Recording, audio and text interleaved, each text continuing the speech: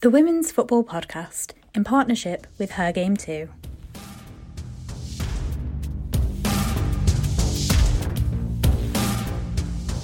So welcome to the Women's Football Podcast. I'm Luke Edwards and the podcast is in a partnership with Her Game Too. Joining me is the editor of FAWSL Full-Time Magazine, is Dan Pentland. Hi Dan. Hi Luke, you okay? Very well, thank you. And making a debut, it's women's football reporter for Reach PLC. And you can see her stuff in the Mirror as well. It's Hannah Pinnock. Hello, Hannah. Hi, thank you for having me. Yeah, and making your debut on the podcast as well. So looking forward to it. We've got loads to chat about. Drama aplenty. It was a massive weekend across the WSL. But before we get to that, last Wednesday saw Arsenal and Chelsea both in action. I'll bring you up to date before the weekend's action. So it was a comfortable win for Arsenal. They travelled to Merseyside, where they faced Everton, and he blew them away with 4 first-half goals. It took half an hour for the Gunners to break the deadlock, but once they did, the floodgates opened. It was Caitlin Ford and Katie McCabe who scored 2 in quick succession before Ford got her second, and Lottie Wubben-Moy added a 4th on a stroke of half-time. Everton had Chelsea Loney Agabiva-Jones sent off just after half-time, and they did get a consolation to Katja Schnoyles late on. Dan, it was a comfortable win in the end for Arsenal, but the injuries mount up. Leah Walty was stretched off in that incident that saw Beaver-Jones red-carded. Beaver-Jones left the pitch in tears. So it was impressive stuff by Arsenal that they're able to overcome those setbacks and keep putting in those performances. Yeah, good result. They needed to win. I think Leah Walty's injury isn't too bad, which is good news. Yeah, said 6 weeks, I think, now, haven't they? So yeah, she should be fit for the World Cup, I think. So that, a little bit of good news there. I know she won't play again this season, but it could be worse. So yeah, it was workmanlike, I suppose, from Arsenal. Everton, they're just struggling with those top sides, and I think they just need a good transfer window to bring in a bit more quality and go up another level. But yeah, Arsenal just needed to beat what was in front of them that night, and they certainly did that. Yeah, you talk about Everton, the season's petering out a little bit, and they're quite open. Brian Sorensen was asked on Sky Sports after the game if he was willing to change his style of play, and he basically said, no way. We had 55% possession in the first half. We just need to learn to be switched on in those transition moments, and I still believe the way forward is to build an identity and a playing style. Can you see it then bearing fruit in the long run for Everton, Dan? Yeah, you never change your style, to be fair. I don't go against your principles, so I can see where he's coming from there, but I think they just need more players. I think it's obviously a process. Top half this year is probably not a bad season for them. They maybe lack that kind of prolific number 9 that the likes of Villa have got, maybe. And maybe they need to be a little bit more solid at the back. But yeah, I think they're moving in the right direction. Obviously, it's been hard to be consistent every single game this season, but hopefully the club keep backing him, and over the summer, I'm sure. I think they've signed players already behind the scenes and just not announced anybody yet. But yeah, hopefully they'll keep growing next year. Yeah, Chelsea did no hangover either from their FA Cup win at Wembley as they scored 4 away at West Ham. Niamh Charles had them ahead at half-time, and then Chelsea put the foot on the accelerator after the break with goals from Pernille Harder, Sophie Ingle and Erin Cuthbert. It was no Sam Kerr on the score sheet, and there was no problem for Chelsea. Paul Konchesky said during the week, Hannah, that he didn't feel the gap was that big, but let's be honest, at the minute, between the top 4 and the rest of them, it is, isn't it? Yeah, I think that's glaringly obvious. I mean, the only team that's really come close to that this season is Villa, but even then, they're still a little way off and probably still have a lot of work to do. I mean, the top 4 are the top 4 for a reason, and that's long sustained progress and success ultimately. And I don't quite agree with what Paul Konchesky said there, that I do think the gap is still quite big. I think until we really actually see another team properly break into that, then maybe that's a discussion to be had. But I mean, by Sunday's result against Leicester, West Ham have had a pretty horrid second half to the season, really. I think other than that, their only other win this calendar year was against Wolves in the FA Cup back in January. So, but slightly back on track by beating Leicester, but at the same time, I do think West Ham is some way off that top 4. Yeah, talking of Chelsea, there's been loads of transfer activity around Chelsea over the past week. Chess, who's one of our regular hosts, she'd be loving it. They brought in Sjoeke Newsken, I think that's how you say it. She's from Eintracht Frankfurt and highly rated. Emma Hayes says she's been after her for the last 3 years. Katerina Macario and Ashley Lawrence from Lyon and PSG have also been linked with Chelsea. And they're going to say goodbye to Pernille Harder and Magda Eriksson in the summer as well. They both released their farewell videos on Twitter. An emotional week for them. Looks like they could both be off to Bayern. I'm sure you'll know more than me. I don't know if that's been confirmed yet. But it seems to be all systems go at Chelsea at the minute in terms of transfer talk, doesn't it? Yeah, absolutely. I think, 2 out, obviously, I think Harder's a huge miss. She's been playing really well towards the end of the season. Magda, it's maybe her time without being critical at all. But yeah, again, she's been a great servant. But yeah, Harder's a real miss. But, in terms of incomings, I think the girl they've just signed, I think they've been tracking her for 3 years, which, obviously, they've been happy with how she's progressed. A couple more might be coming in. And I think Emma Hayes was saying the other day that they've done the business quite early. Don't forget they've got the girl, is she Japanese forward from memory? Playing out in Sweden on loan, I think. Yeah, she's going to come back. I think she's only 18, 19 years old, but she's got a really big future, if not next season, the season after. So yeah, it feels like they maybe lack a little bit of depth or additional quality, Chelsea at times. I know that's ridiculous when, it looks like they're going to be champions again, but it could be really, really interesting next year, based on who they might sign. I'm going to say about, fair play to Chelsea, seem to be getting all their business done quite early and sort of, even with the likes of Magda and Pernille announcing they're leaving, it's sort of getting all that done at the earliest opportunity. And that sort of means come pre-season that they're in a solid enough position to start building straight away. And, it's solid business and probably one of the main reasons why Chelsea are where they are in terms of the way that they operate. The weekend started off on Saturday with a battle for survival in a game that you were at, Dan. It was a double-header at the Tottenham Hotspur Stadium. The men's team lost in the lunchtime kickoff, but the ladies fared much better as they secured survival with a 4-1 win over Reading. It was Beth England who opened the scoring. Shalene Bezet finished off a fine team move to add a second before England scored a second and Kit Graham added a fourth. Justin van Hyvermaat got a consolation for Reading, whose survival all depended on if Leicester could get a victory against West Ham. We'll tell you about that later on if that happened. But Spurs, as I said, secured their own safety with that victory. And Dan, you were there, and anyone who stayed for the men's game would have been cheered up by that performance from Vicky Jepson's side, wouldn't they? Yeah, really good, efficient. They took the chances.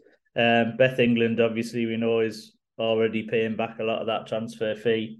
Phenomenal what she's done the second half of the season, so it certainly bodes well for next year. Nice goal for Kit Graham as well after a long-term injury, so that was good. Spurs never, ever looked like anything other than winning the game. And that's what disappoints me about Reading, because I think when you're in their situation, you have to show some fight and great backs to the wall. And there was just none of that for the first hour. So, when you're fighting for your futures for the club, you've got to show more than what they show. And we've got to, I think Kelly criticised a little bit in the post-match as well, but you've got to show something, and they didn't. And, once Spurs got that first goal, that was it. They were away. So, Reading have obviously, we'll come on to it, but, they've obviously got that chance of still staying up, and, they've got to take some confidence from that and show something this weekend against Chelsea. It was good to see that some would stay behind as well from the men's game. In terms of Spurs as women's team, though, it still feels quite new to some fans that they've actually got a women's team. And this second game at the Tottenham Hotspur Stadium in terms of attendance was a lot better than the first game that they had there, wasn't it? I was quite surprised, actually, because, when the men's team go and get beaten in the manner that they did, you wonder how many are going to stay. And, 4 sides of the stadium were quite decently filled, really. So, I said to Vicky after the game, those fans going away, the last feeling this season for many of them will be of a 4-1 win. So, it bodes well for the growth down at Leyton Orient next year. Hopefully, they'll play some more games at Hotspur Stadium as well. I suppose they haven't been around the Super League for that long, have they? I think they came up United's year when they won the championship. So, there's still a long way to go. They're going to have to reinvest again this year. But, the crowds are going up. It's just maybe a little bit gradual. On Sunday lunchtime, Chelsea had one hand on the trophy. They were dominant in the first half against Arsenal, and they led at half-time through Go Right and Magda Eriksson, which was quite appropriate after the announcement of her leaving. The second half, Arsenal really came into it and missed several chances, including a penalty missed by Katie McCabe, where she failed to even hit the target. The win meant Chelsea would have to wait and see how Manchester United did in the derby, where a failure to win would see Chelsea retain the title. And Hannah, the Chelsea winning machine just goes on, doesn't it? They are absolutely relentless, but, so are Man United at the moment. It's been absolutely exhilarating to watch these last sort of few months, and it's quite nice actually that it goes right to the wire.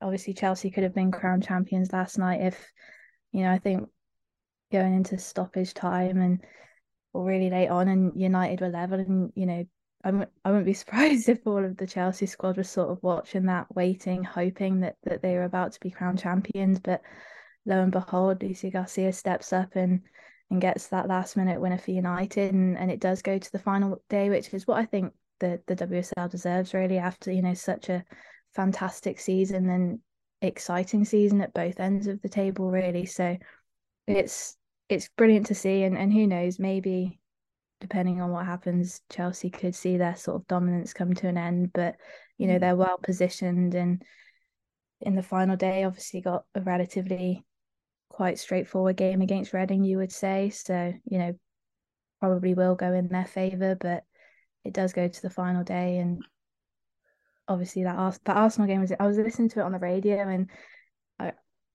when I switched it on, it was, I think Katie McCabe was about to take a penalty, and obviously then she missed it. And when that was given, you're sort of thinking, oh, here we go.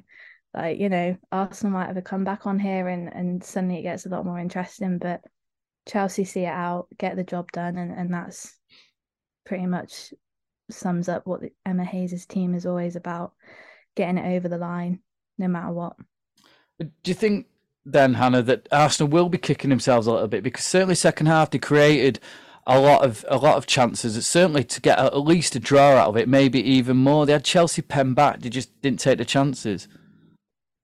Yeah, I mean, I don't know quite how disappointed Arsenal would be. Obviously, you never like losing to your local rivals. That's a given. But I'm pretty sure Manchester City can't qualify for Europe now. So I think, given the injuries that Arsenal have had and just how difficult this season I think has been to navigate for them, I think for Arsenal to be in that position, obviously they probably would have liked to be a little bit closer potentially to the title, and maybe getting something on Chelsea might have sort of boosted that a little bit. But I just think, given the vast amount of injuries they've had this season, I think that was always going to be a little bit of a stretch. And even up against, Chelsea yesterday with a bit of a depleted team in itself, I think, again, it was a tall order. So I think on the face of it, they'll probably be relatively okay with how the rest of the season's gone, given the circumstances. Yeah, and Dan, you feel that if Arsenal can stay injury-free next season, that they've got enough about them that they could really push Chelsea as well next year? It's a tough one because, when you've got, Beth Mead should be back to start next year, you would have thought, but you're probably still going to have Viv out. Lee is going to be out for a fair whack, I would have thought, next year.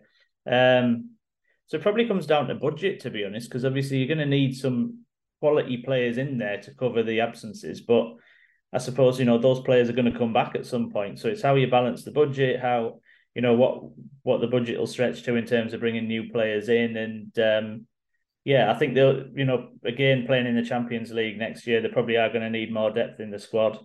ACL injuries as well, with that many about at the minute, clubs probably need bigger squads than they've ever had before. So, I think if they get the squad depth right, if they cover the player absences as best they can, then why not? I think certainly attacking wise, they probably need to take off some of the reliance, I think, on Stina Blackstenius and Frida Maanum a little bit. But a good summer transfer window, and there's no reason why they won't hit the ground running. So switching from lunchtime to tea time, and Manchester United had to win to take the title to the final day. And it was the Manchester derby, so not an easy task at all, as City still had third to play for with that Arsenal defeat. And United got off to a flying start with Hayley Ladd curling in an opener in just the 3rd minute. And United were really relentless first half. I was at this game. The atmosphere was really, really good as well. City were holding on for the majority of the first half, and it went from bad to worse for City when goalkeeper Ellie Roebuck was dismissed for bringing down Nikita Parris as she was played through.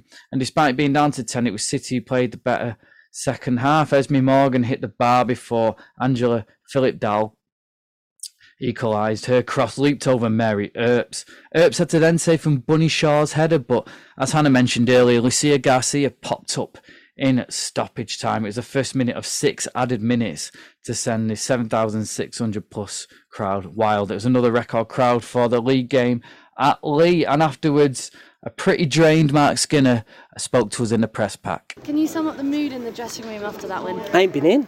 I don't know. I don't go into the dressing room after the game, but the collective of the spirit of the team. It's the first time we've painted Manchester red. So for us to beat Manchester City in front of all these fans, it was more. It's like there's moments, of course, they were down to 10 players, and I thought they were excellent second half. But it was more about the moment, and it was about building and experience, and that's what we tried to do this year. We've got experiences last year, and not all nice ones, but we have something special here, which is a belief that you can win the game at any point. And that, if you're as a coach, or other teams have tried to do, I've tried to instill that, but it takes experience to do that, and we've got that this year. And it's not all been positive, but we build and we move, and so they deserve to be happy tonight, and still one massive push, one more huge game, and give everything in that, and they can go away happy in the summer. How important is it that you've taken the WSL to the last weekend? I mean, how's it important for you guys as well? Like, it makes it more interesting to write about, and the narrative changes, and we're growing this game. But like, we're playing a huge part, Manchester United, in the growth of the women's game too. Like the fans tonight, it felt amazing tonight. Like, I walked around here for the first time. I allowed myself a second where I just went, don't clap because my arms are hurting and aching, but actually just listen, and to feel the energy around the stadium. It's the best. It's I don't usually let my guard down in my emotions, but tonight was special, and like, if we can keep producing that and give them European nights with a long way to go still, like, we'll be a real front runner in this game for many years to come. You look quite angry when you scored the goal. Yeah, we didn't play very well the second half. We allowed Manchester City, so we've got to be braver with the ball. Like, Manchester City are going to come full throttle, lock us to one side of the pitch so that we can't play to the opposite side spare player. We've got to be more streetwise in those moments. And there was a frustration from us because when we've played and we allow that 1v1, if we move again, it opens a gap. She can't do two jobs. But if we switch off and be lazy, which there were in moments, which I'm going to assess tomorrow and speak to players, then that's what's driven us though this year. Don't accept laziness, don't accept anything that's substandard. And so, yeah, I have every right, because they shouldn't have got back into the game, in my opinion. We allowed them. Mark Skinner, Hannah, does get criticised for his subs sometimes, and when he took Alessia Russo off at 1-0 and then City equalised straight after, you're thinking, oh, Twitter could be going into a meltdown here. But the person he brought on for Russo was Lucia Garcia, and all of a sudden he looks like a genius. Yeah, I mean, I think there was an element of that, even taking Nikita Parris off as well. I thought, based on what I was hearing on the radio and what I was seeing on social media, because I was driving back from Leicester, so I had to listen to it, unfortunately, instead of watch it. But it seemed like Nikita Parris was having one of her best games in a United shirt. I think she was causing City all kinds of problems, obviously.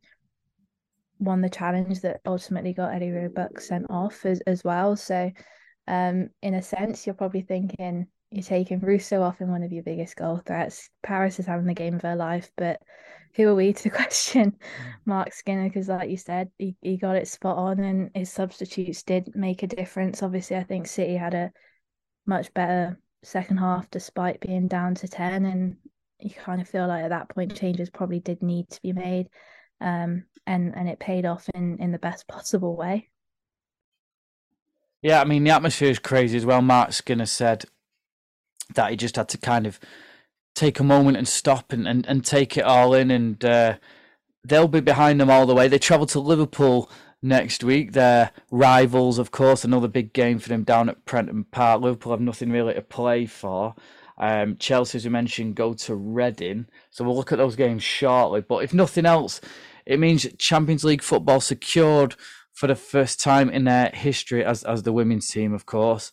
And finishing second means that they'll go straight into the group stages. So it's a really good achievement, isn't it, Dan, for Mark Skinner, who, as we said, has received a lot of criticism, but he just quietly gets on with his business, doesn't he? Yeah, I mean, first point, I think it'll only be the winners who go in the group stage this year. I think that depends on Barcelona winning the Champions League as well. But I think without getting into the mechanics of it, I think they might go in the second qualifying round possibly. But don't quote me on that. Champions There's a lot of chatter around, but I think people are trying to work it all out going, did he? You know, so. Yeah, it's pen and paper stuff. But, Mark's done a good job. Look at where they were last year. They've been in the first cup final. They've obviously took the title down the final day. Get sometimes some pretty ridiculous stick, to be honest. He can only work what he's got to work with, and he's brought some decent signings in. Substitution wise, probably next year he probably needs a bit more quality and more players pushing for the starting 11 than what he's had this year. But again, it's another step forward. You can't complain when your club's moving further and further forwards. He's had a great year. Again, he's going to have to bring more depth in, particularly if they're playing in another competition next year. He deserves a big pat on the back, I think. Yeah, I suppose the caveat for that, though, is that there'll be one, a more attractive proposition, and two, the money they'll get from being in the Champions League will obviously help go towards that budget as well. A team that have missed out on the Champions League, as we mentioned, it looks like it's pretty impossible for them to get in it now, is Manchester City, and Gareth Taylor told the press afterwards that Rudy's side slow start and the red card for Ellie Roebuck. Sustained pressure, attempts at their goal. I think I remember Mary making a save at the back that comes off the post. So I felt like at that point we were the team in the ascendancy, and then obviously we get the red card, which as a coach you never want to see that happen within a game, because I was speaking to Mark about it afterwards, and it kind of ruins the spectacle a little bit. Yeah, although the second half I'm sure people would say was very exciting. But I felt it was a bit harsh, if I'm honest. When I first saw it, I thought, well, it wasn't high, it was low.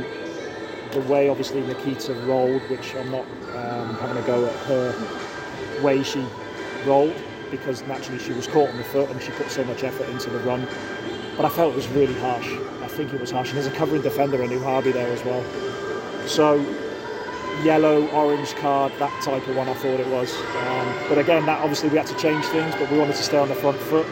And got the players in at half-time and spoke about a few things, and felt like we were the team that came out, and before Philippa scored I felt like we were the team that were looking like we were going to score, and then after that I felt like we were still the team on top.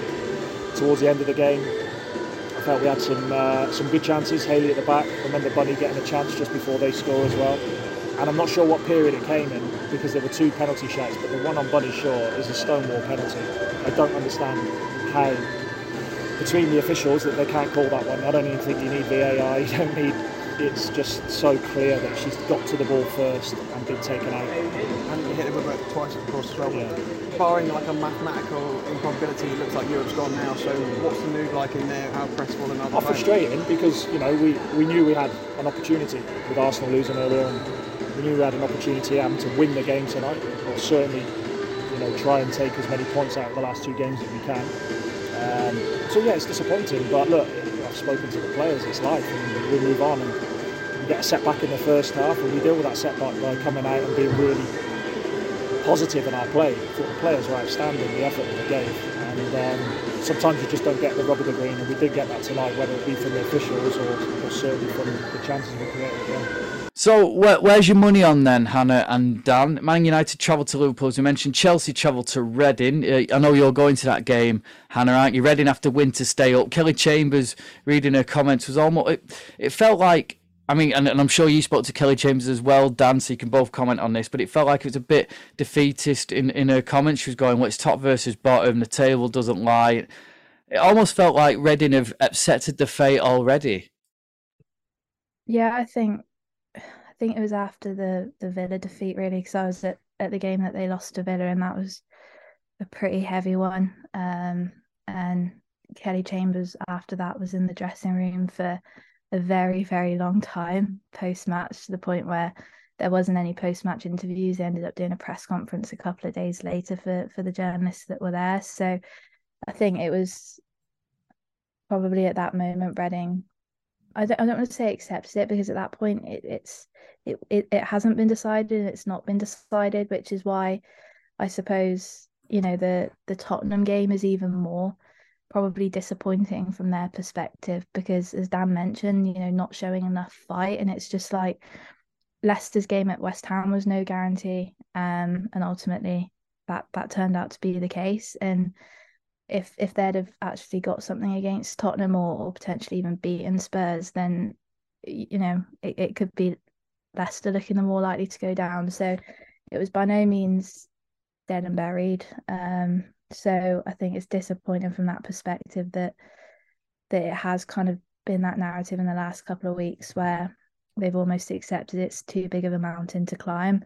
I know Kelly spoke a lot about the financial side of it, and the fact that given that they're not backed by a big Premier League team, I think teams like that are finding it a little bit harder to keep up. And if they don't get relegated this season, then, you know, she kind of mentioned that it probably would have been the same battle next season, if that makes sense. So yeah, it's disappointing from Reading's perspective in that regard, but it's difficult to see them getting anything against Chelsea. But if they do, well, they're at home, and it's the prospect of staying up, so they need to show a lot more fight. They actually beat Chelsea last year at the Majestic, didn't they? Even away from home this year, though, they almost produced a little bit of a comeback against Chelsea, so it's possible. But it's just whether or not confidence is shot enough that they won't have much else to give. So are we saying then that you think both teams will win, and ultimately it's Chelsea who win the title?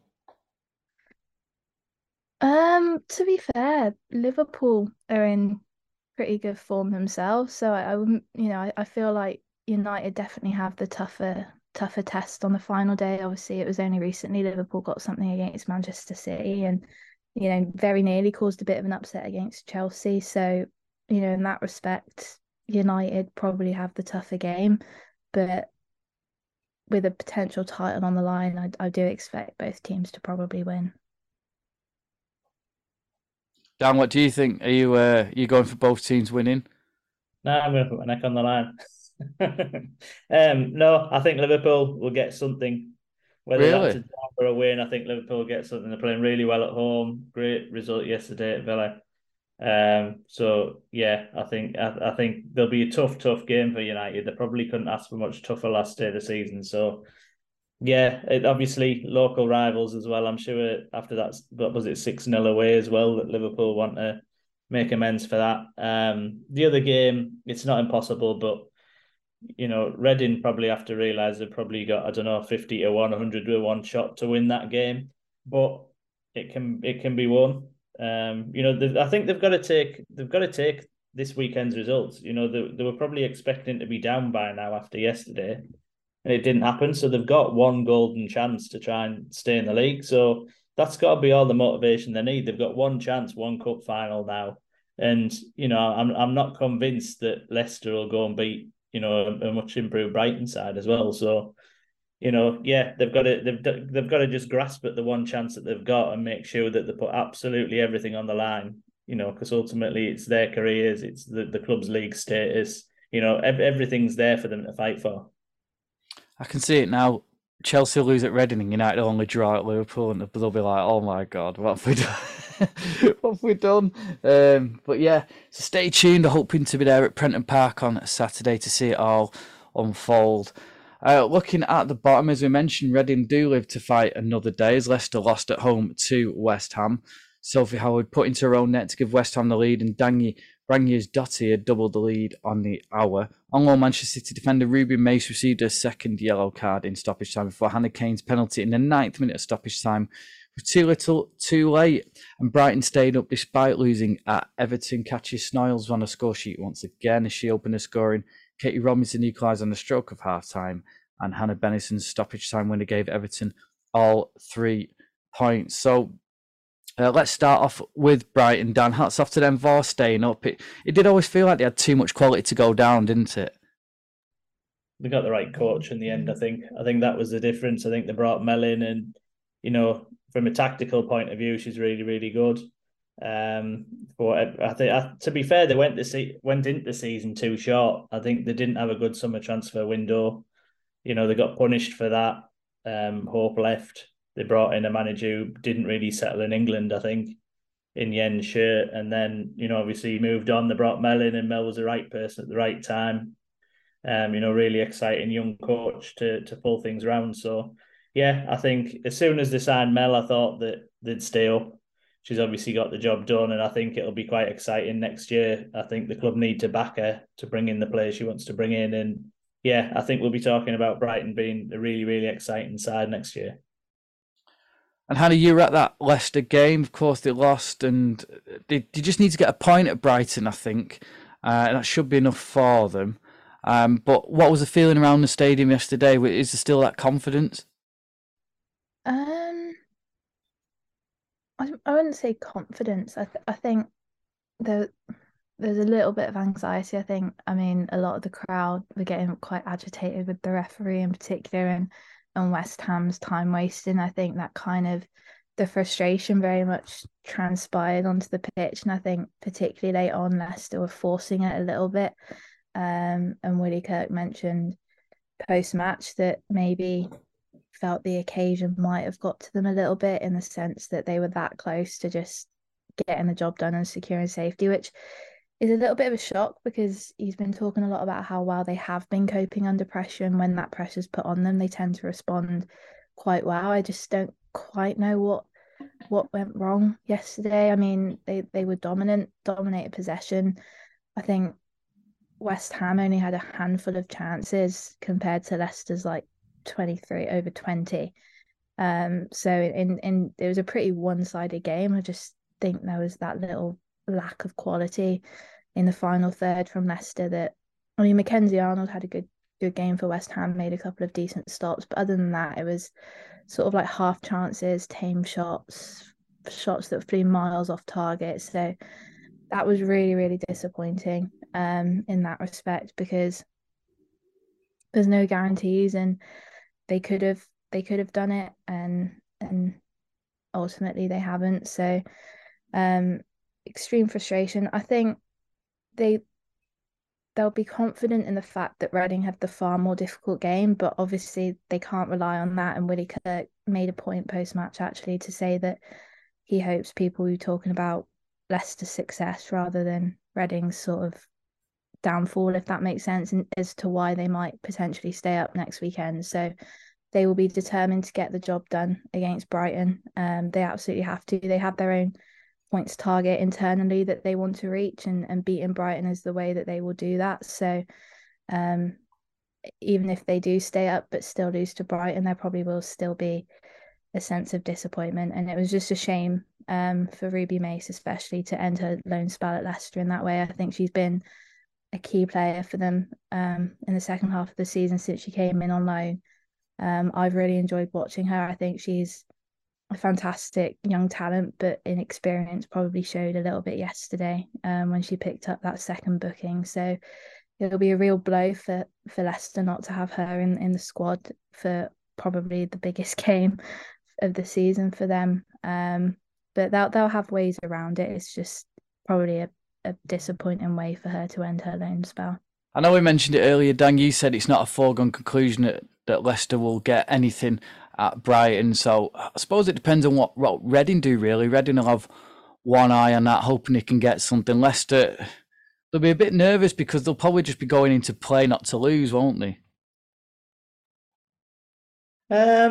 I'm not sure. I think they should go in to win at Brighton. I think Brighton have shown that defensively, I think what they had this year, one clean sheet or something like that.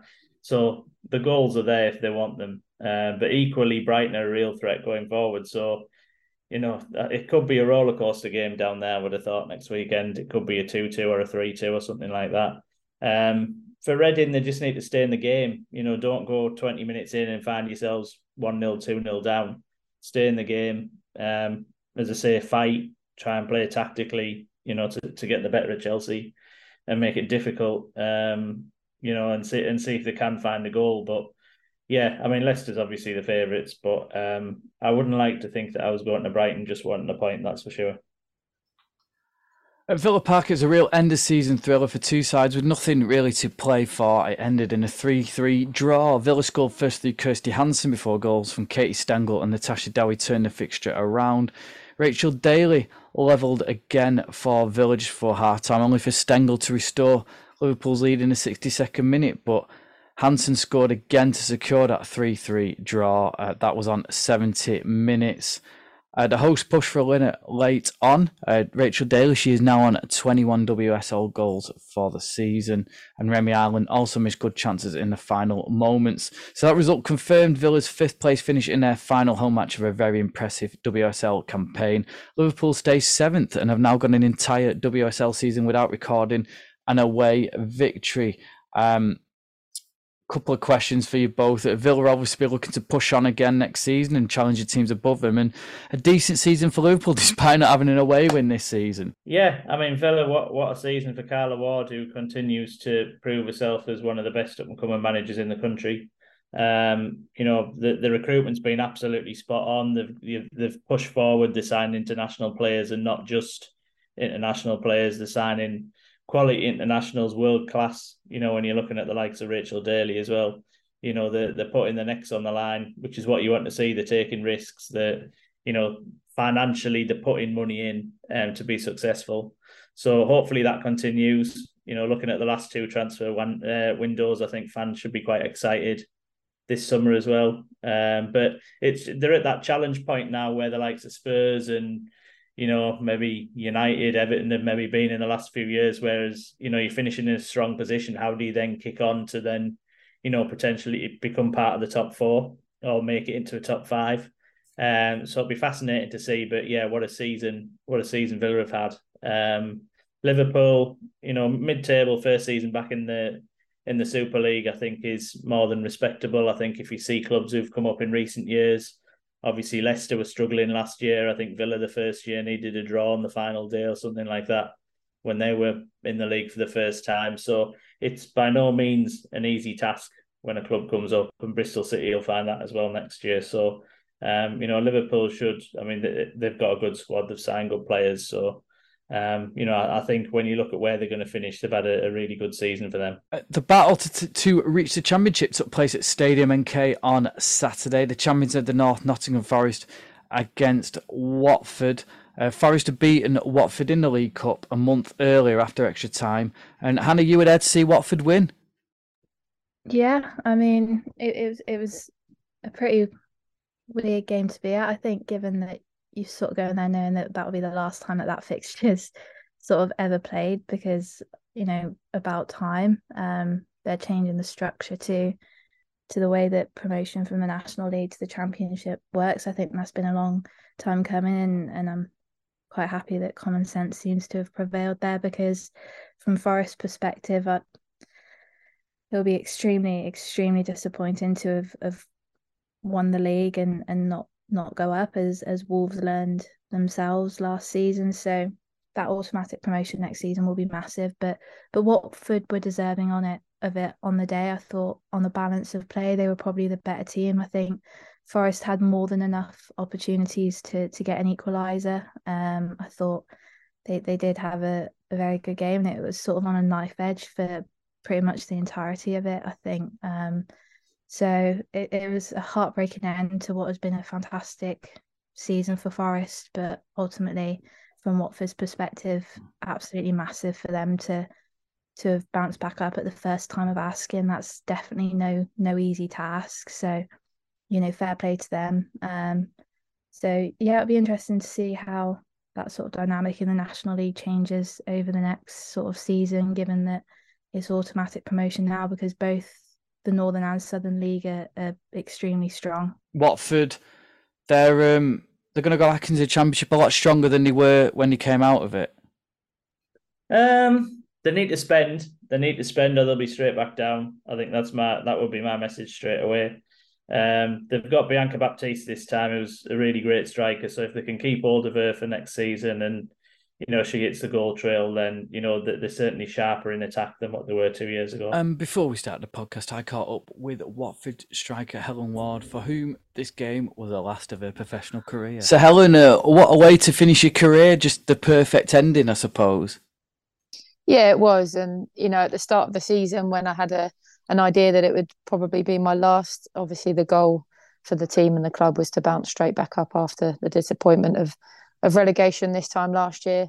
And we always believed that we could do it, but it's not till it happens that it really sinks in and, it feels so good. But yeah, perfect way for me to finish on a personal note, but even more so a perfect way for the club to end the season. Yeah, like you say, you were clearing your mind that you were probably going to retire early on in the season, and to finish at the club that you support as well must have been really good.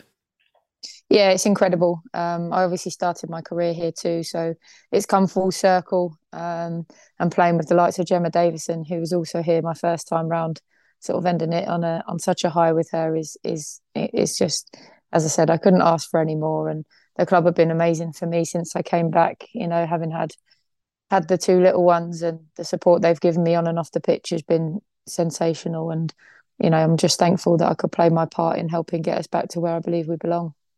Yeah, it was a dramatic old couple of weeks, though, wasn't it? I mean, I think you were third going into the last game of the season? You were third, and you had to win, and Ipswich and Oxford slip up, and you did it on goal difference in the end. So you got in a really dramatic way, and then you sealed it against a really good Nottingham Forest side. Yeah, I mean, the top three teams were all sort of changing throughout the season. There was always one of us that had games in hand. So the table didn't always look like truly reflect how things were going. And, Portsmouth were up there right till quite near the end as well. So you've got to give them credit. It's been a really, really good league at this level, both in the north and the south. And from my point of view, I'm obviously a bit biased, but I think the best teams were in the final from what I've seen. Obviously, we played against Wolves, who are a great side as well. We played them in the semi-final of the League Cup, so we've had a little bit of experience against a couple of the better teams in that division. But for me, I think the best two teams were in the final. It's just, obviously, I'm bitterly disappointed for Forest from their point of view, because to do all that hard work and have the success they've had and not be promoted is gutting. But that all changes next season, so hopefully they go and prove themselves once again. But yeah, it's been a whirlwind of a few weeks. All the chopping and changing in the league, coming back from behind against Oxford at the game at Vicarage Road, which really put us back into the title race. If we lost that was all done there and then. So to take it to the final game, we knew things had to go our way elsewhere, but we did our job on the pitch. That was the main focus. And yeah, thankfully it all worked out for us, and we've been able to have a couple of good nights celebrating, that's for sure. Absolutely. I mean, did it help as well? I think you went into that last game of the season knowing what you had to do, because I think had Oxford played all the games already? No, our game got moved to them because they had to fit in the Ipswich game at a later date, so the season got extended. They'd had a game the weekend before after they played us, so then they'd caught up, and then it was just all on that last day. And obviously them having to go to Ipswich for another sort of twist into it, because Ipswich were in contention themselves. So it was good though, as for the neutral, having so much drama and three teams all with something to play for on that final day. It's what you want to see in football. You don't want to see runaway leaders. You want to see a bit of excitement, and I think this level it's improved unbelievably in the last few years, and there's some really good clubs and really good teams and players both in the north and the south. And I think it's going to provide some really entertaining football for many, many years to come.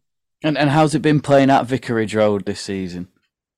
Yeah, we love it there. Obviously, we played quite a few games there in the Championship, and it wasn't quite as successful for us as we'd hoped it would be. It's an amazing pitch. It's a great surface, and teams come there and they want to play there as well. But as the home team, you've got to make it your home. And we struggled with that in the early parts of last season, but we got to grips with it. And this year we very much made it our home, and we played a couple of games there towards the back end of the season and had 2 fantastic results. We had brilliant crowds, over 1,000 at each of those games at Vicarage Road. And we're always obviously grateful for the opportunity to play there, and hopefully that will happen more and more in the future. But it is certainly where we feel at home.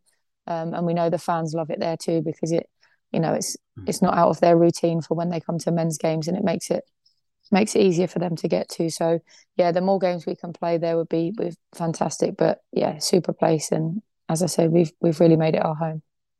And you mentioned about obviously the structure that's changing for next year, and again, it's another sort of legacy of the women's game moving forward, isn't it? Both the North and the South champions will be promoted next year.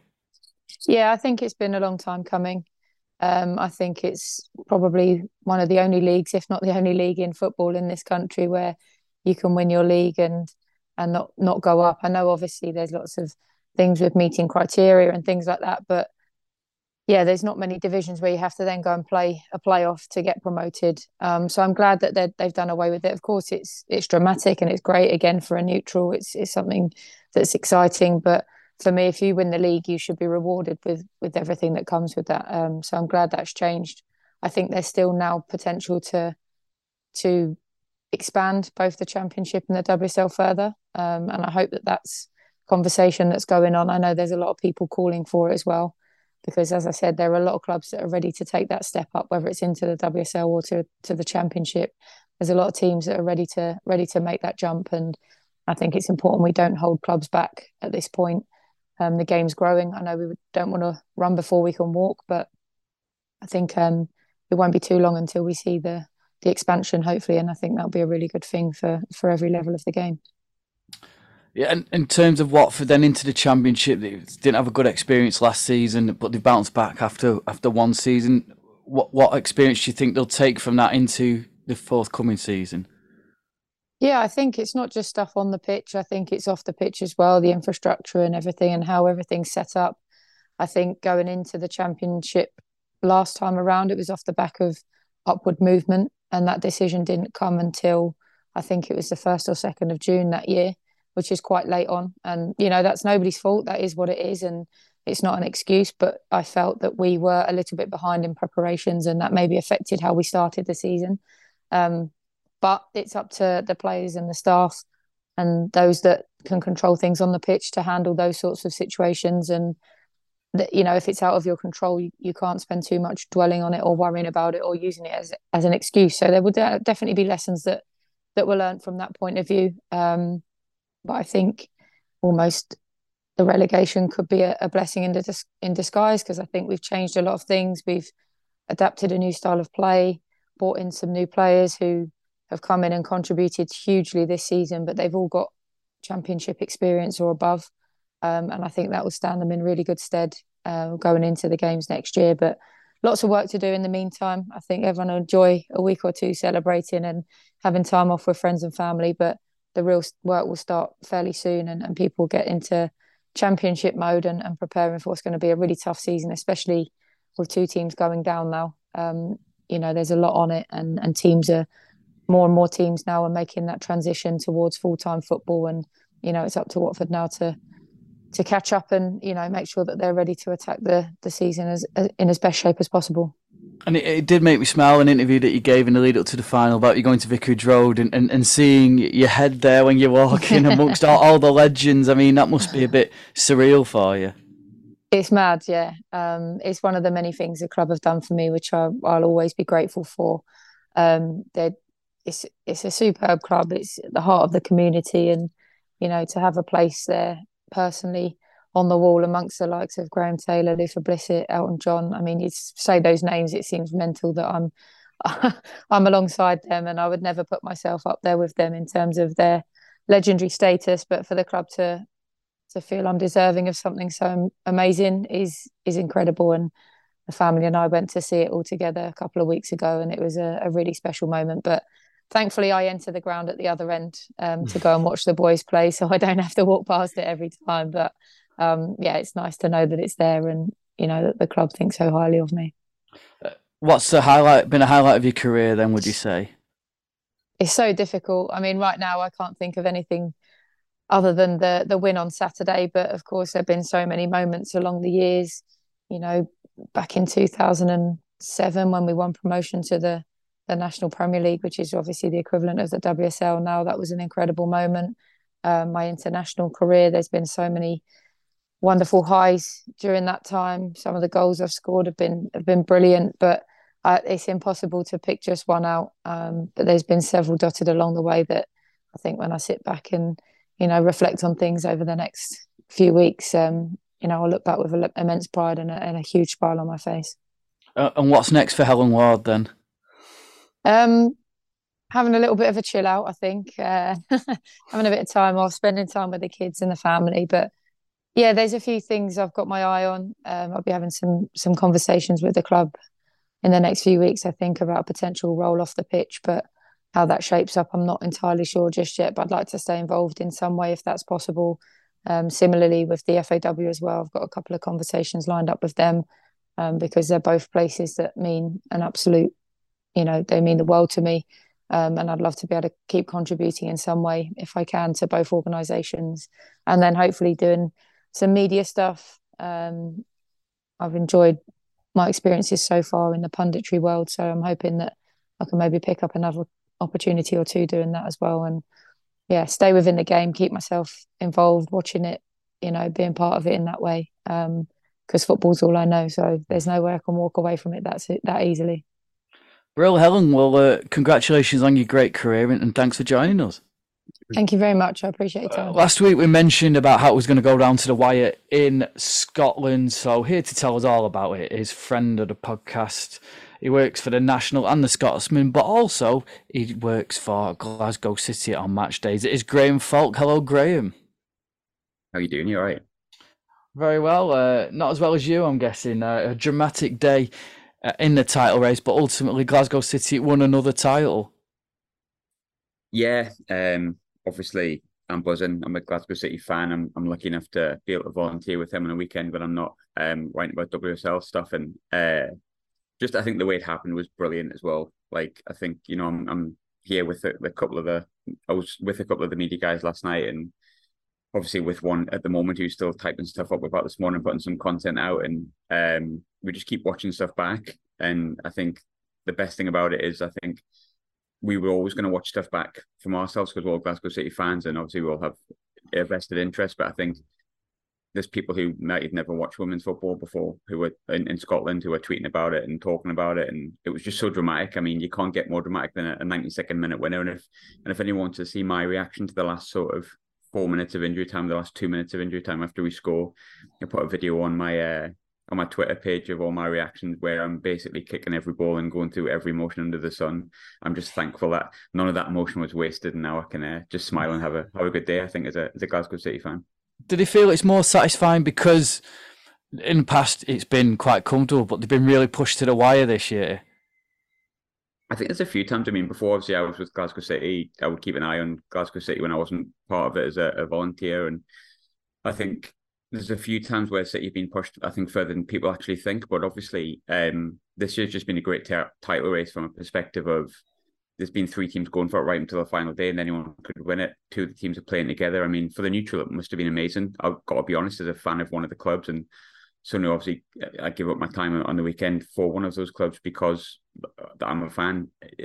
You'd like it to be more comfortable, but you'd like to be, 8 points clear going into the final day. But I think the way it was won was just, you can't have a sweeter win, I think, than a 92nd minute winner to win you the title. And obviously Lauren scoring the goal as well. She scored, I think, 31 goals this season. So it kind of tops it off, doesn't it? I think any title win's sweet, but obviously that feels very sweet because you're a few minutes away from not winning it. And obviously, as they said on Sky Sports, the taxi was turning around and all that. So I think they called it Taxi Sunday, they coined it, which is relatively hilarious. But just a great day to be part of. And I think ultimately when people look back and, we've seen how far the WSL has grown and how far women's football's grown in England. When you look at how it's going to grow in Scotland, I think this will be one of the pivotal moments. I'm just obviously as a Glasgow City fan delighted it was us that won it.